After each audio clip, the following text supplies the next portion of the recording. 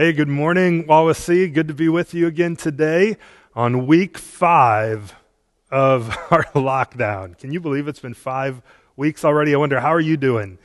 Hannah and I, we've had our ups and downs, Hannah, I, and Charlie, and some ups and plenty of downs and plenty of in between.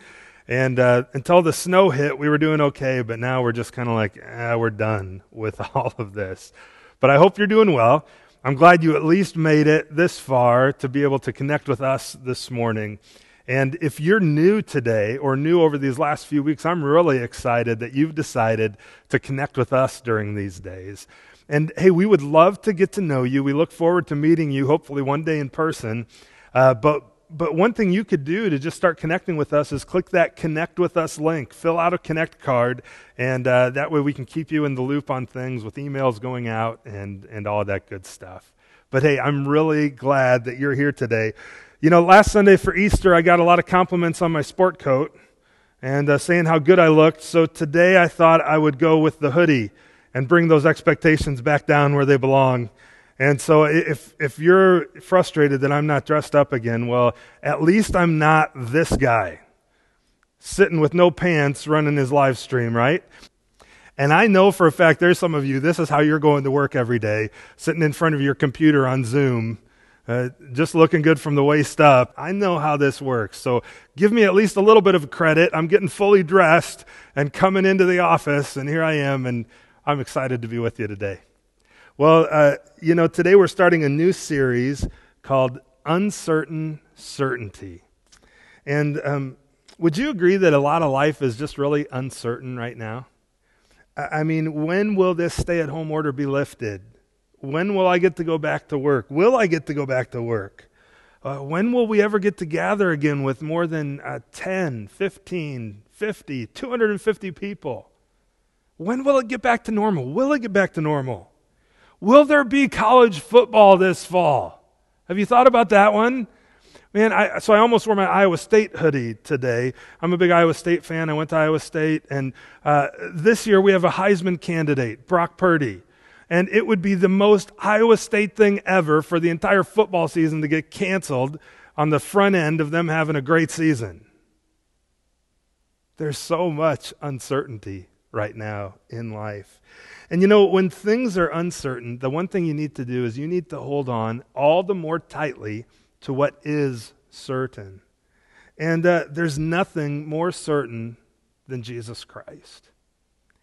There's no one, by the way, also who faces uncertainty and who deals with it with more calm and more resolve and greater wisdom than Jesus.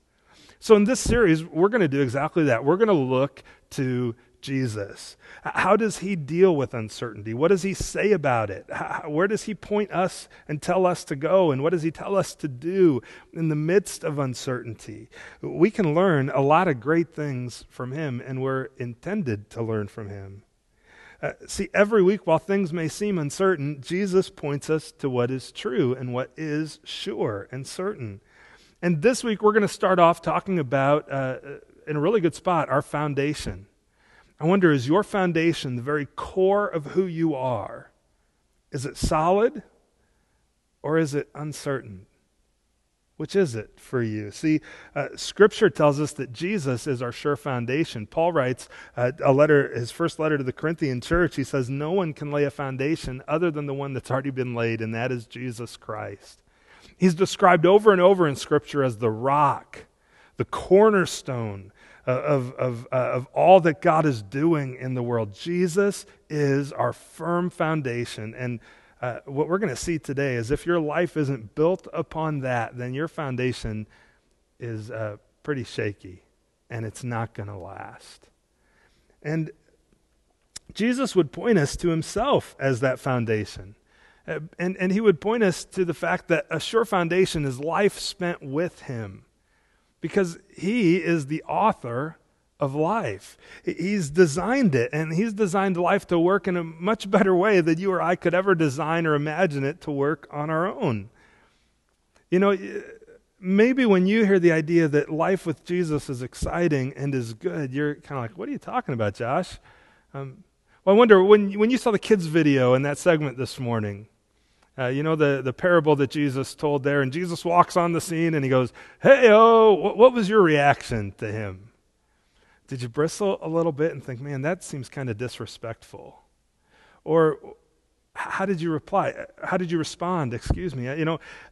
Chances are you might have felt that way, and probably if you did, it's because maybe you grew up believing somehow that God was just kind of stuffy and no fun and wanting to kind of crush any kind of fun or dreams in your life. But the reality is that Jesus was the most and is the most joy-filled, enthusiastic, kind, loving person by far to ever walk the face of the earth. In fact, the only people who didn't like him were the stuffy religious people. Jesus hung out with all kinds of different people. In fact, he hung out with people that were so opposite of him that he was known as a friend of sinners, because he'd hang out with the people who were the riffraff. And I think when he's walking through the neighborhood, "Hey-oh" might be exactly what he would have said to greet people. But maybe on the flip side of that, you don't think that's disrespectful. You just see it, and you saw Jesus walk in going, "Hey-oh," and you thought, "Oh, that's kind of cute. Man, I'm glad my kids can learn a little something about Jesus, and that's good. You know, he had some good things to say. I respect him. That's good for them to know these things." But if you're honest, your view of Jesus is just that. Kind of nice, kind of good, more of a cartoon, not really any relevance to my own life. Well, here's what I would commend to you, is that right after they say, "Hey-oh," it says, this is Jesus, the Son of God, the Savior of the world, that you need to consider Jesus and who he really is. In fact, I wonder if part of God's purpose in all of this, especially maybe for you, if you find yourself in that camp, isn't to give you time during this time of isolation and social distancing to force you to sit down and really think about and consider who Jesus is, to consider the claims he made about himself. Were they true, or was he crazy? Because it's one or the other. And this whole series, we're going to be considering Jesus and looking to him. And today we're considering him as our foundation for life, as the rock on which we're meant to stand. And so as we do that, we're going to start off by listening and studying one of Jesus' parables. Do you know what a parable is? A parable is a story, but it's a story that's meant to illustrate something. Usually it's meant to illustrate and teach some kind of an attitude or a truth or a spiritual truth, something deeper. That's what a parable is. It's a story meant to illustrate spiritual truth. It's a story you're supposed to learn from. See, a lot of stories can just be entertaining. In fact, most stories are. But when Jesus tells a story as a parable, he's wanting us to learn something from it. It makes me think of when I was a kid, we'd watch The Cosby Show all the time, and it was pretty lighthearted and kind of fun and goofy stories, and then all of a sudden there'd be an episode where it would throw in some serious thing, like all of a sudden they find a joint in Theo's history book. Yeah, Siri doesn't get it. She says, "I don't understand." All of a sudden they find a joint in Theo's history book. She needs to pay attention to the parable and learn something, right? And now all of a sudden it's like, oh, I need to pay attention. I'm supposed to learn something here. Well, that's what a parable is. It's meant to teach us something so that we would pay attention and learn. And they compel us. Bruce Barton, he's a biblical scholar, he said parables compel us to discover truth while at the same time concealing truth from those who are too lazy or too stubborn to see it. So in other words, if you want to learn today, because you're going to recognize this parable, you need to lean in and pay attention. You got to pay attention if you're going to learn what Jesus is trying to teach you and to teach me today. So that being said, let's read from Matthew chapter 7, and let's check out this parable that Jesus tells the people. He says, "Everyone then who hears these words of mine and does them, he'll be like a wise man who built his house on the rock. And the rain fell, and the floods came, and the winds blew and beat on that house. But it did not fall, because it had been founded on the rock. And everyone who hears these words of mine and does not do them, well, he'll be like a foolish man who built his house on the sand. And the rain fell, and the floods came, and the winds blew and beat against that house, and it fell. And great was the fall of it. In other words, it was totally destroyed. Well, these words come at the very end of Jesus' Sermon on the Mount, his most famous teaching. In fact, one of the most regarded and famous teachings in the history of the world. And it's the summary statement that Jesus gives of his entire teaching that day. And he gives it in a parable so that everyone would take it with them in story form and really consider and think about all the things he had said. So let's begin to unpack it. Look at verse 24. Jesus ends, he says, everyone then who hears these words of mine. Well, what words is he talking about? He's talking about the entire Sermon on the Mount, from Matthew 5 all the way through Matthew 7. He's saying whoever hears these words of mine, but notice it's not just hears them. Hearing them is easy. Hearing them is just showing up. But he says not only that hears them, but does them. That's a whole nother level, isn't it? He's talking about obedience, not just hearing them and saying, that's a good thing. Yeah, that maybe I should consider that. No, not just hear them, but does them. That person will be considered wise. In fact, he says he's like a wise man who built his house on the rock. You know what wisdom is? Wisdom is knowledge. So those things we hear from Jesus, it's knowledge rightly applied to our life. Wisdom is when I take what I know and I actually put it into action. That's wisdom. And Jesus says, you are wise if you hear his words and do them. He uses the story imagery, and as he keeps going, one of the things that Jesus points out that for both of these guys who are building new houses, they're going to face some trials. And he implies that not if they're going to, but when trials come for them. Sometimes Jesus can be painted as kind of simplistic or unrealistic, or Christians even as kind of pie in the sky and out of touch with reality. And listen, I'll give you that. There are plenty of nut jobs who claim to be Christians who are just way out there. But the reality is that when you really study and really consider Jesus, you'll see that he is very much in touch with reality. And so is Scripture. Over and over, this is just one example that trials will come. Have you found that to be reality in your life? Not that you're going to face a trial, but that, listen, I'm going to face a lot of trials in my life. Chances are you're either coming out of a trial, you're in a trial, or guess what? There's one coming soon. That's just part of life. That's reality. And the Bible is very real about life. And Jesus is very real about life. In fact, Jesus had a number of little brothers and sisters, and a couple of them wrote books of the Bible. One of them, James, he starts off his book saying this. He says, "Count it all joy, my brothers, when you meet trials of various kinds." Listen, this is reality, friends. It's when you face trials. And in this parable, Jesus describes a huge trial that's coming for these two builders. Let's look at how the first one faces it. See, here's the trial in verse 25. The rain fell, and the floods came, and the winds blew and beat on that house. That's the trial. The rains came, and it's like a torrent of rain, and then the floods, and then the wind, and it beat on this house.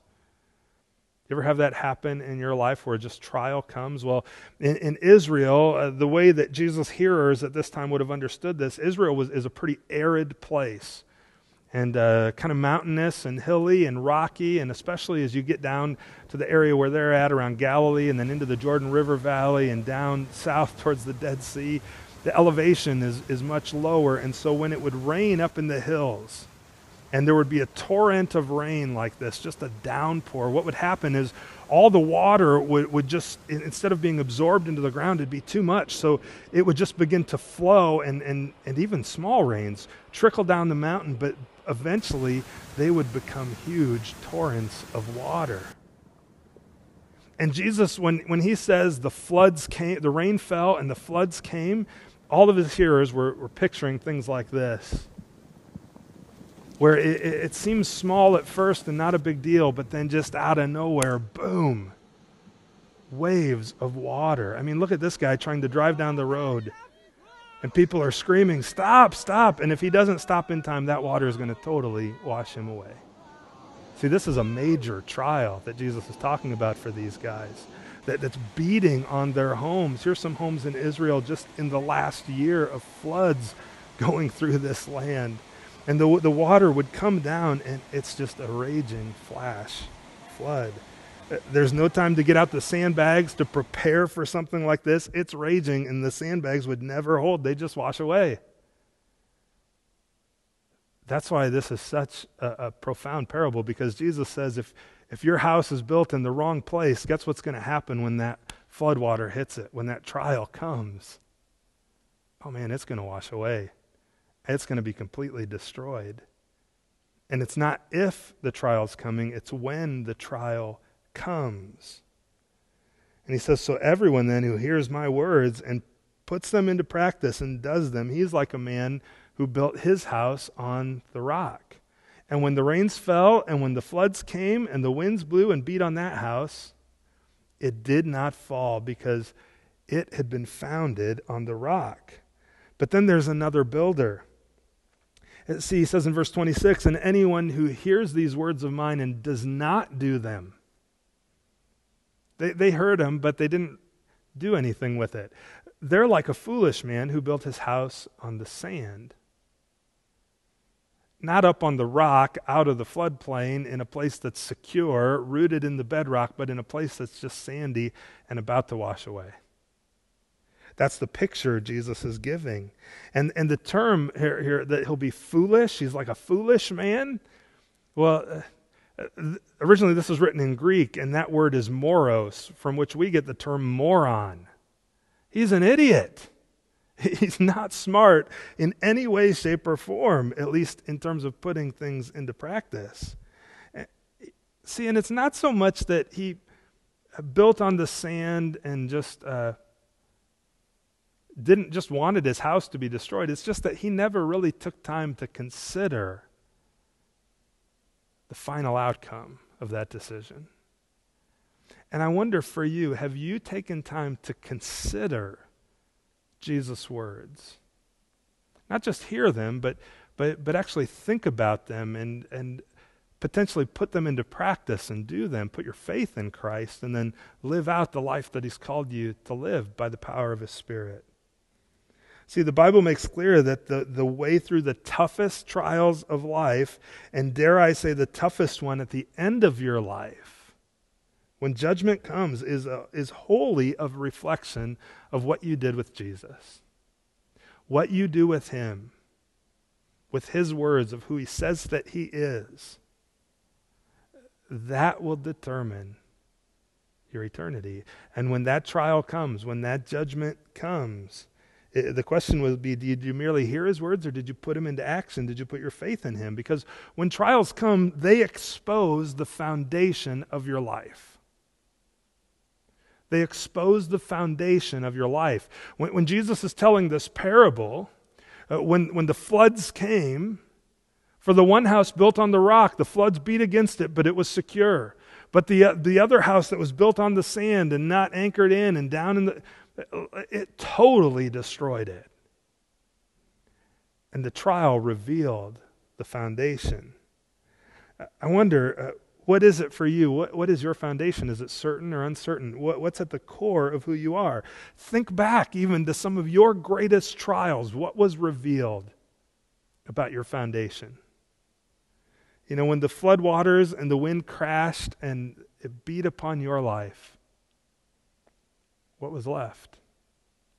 When the cancer diagnosis came, when you were downsized out of a job, when disappointment crushed you, when your spouse left you, what did it reveal about your core, about your foundation? See, when trials come, they reveal the foundation of our lives.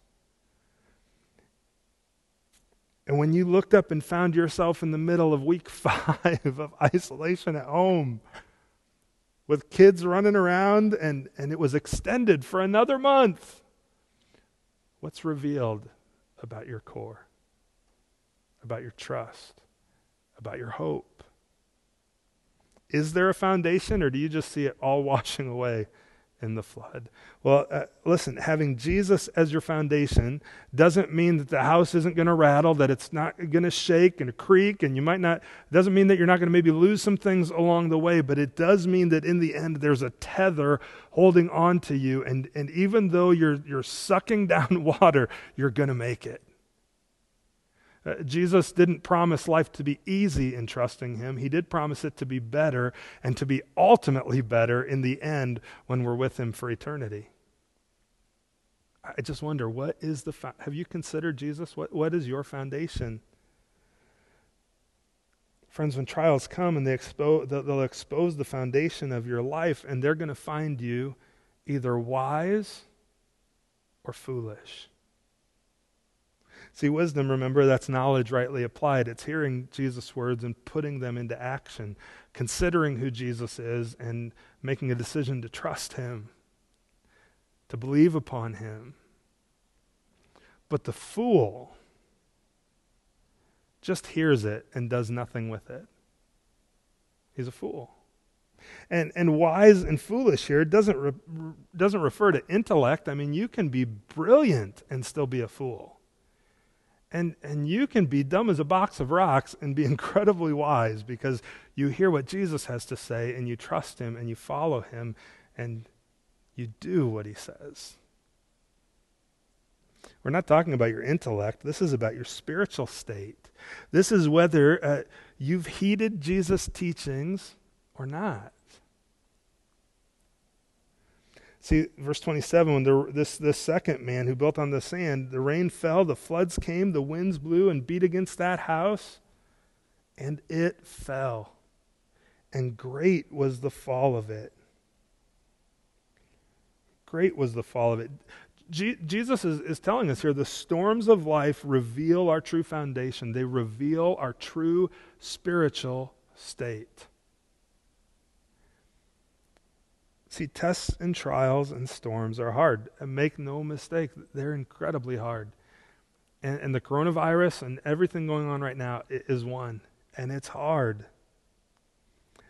But what's it revealing about your core, about your foundation? Is it certain or uncertain? Is it solid or is it moving? Is it stable even in the face of fear and turmoil and flash floods? Or is it washing away from underneath you? See, here's what big storms do. They beat and batter and strip away everything that's there, revealing your foundation or your lack thereof. Is it certain and strong? Is it uncertain and washing away? See, here's the good news. Even if it is washing away, even if you're hearing this and you're going, yeah, you know what? My life's a mess, Josh.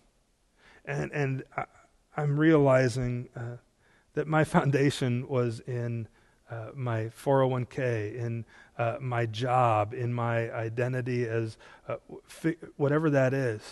And all of those things now are gone. And it's washing away. Well, here's the good news. If you're still breathing, there's still time to rebuild your house on the rock and to build it on Jesus Christ.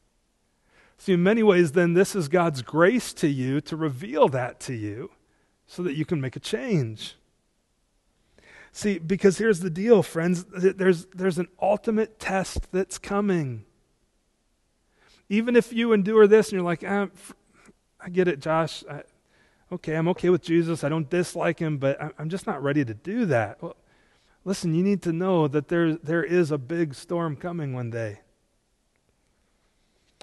An ultimate test, an ultimate flood.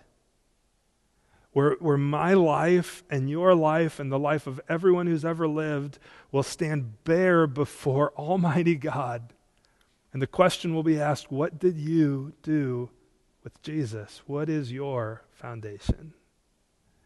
Ezekiel describes this time and ultimately then God's wrath and his judgment coming as a torrential rain and flood, exposing everyone's true foundation.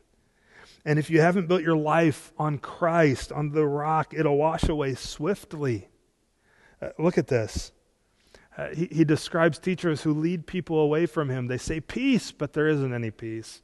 They're like people who build a weak wall. In other words, they don't have a good foundation. They're not pointing to the rock, to Jesus. They're saying things to just ease people's minds that aren't really true. You got to pay attention to where you're finding your source of information and your source of hope. Is it in the rock? Is it in Jesus? Is it in his word?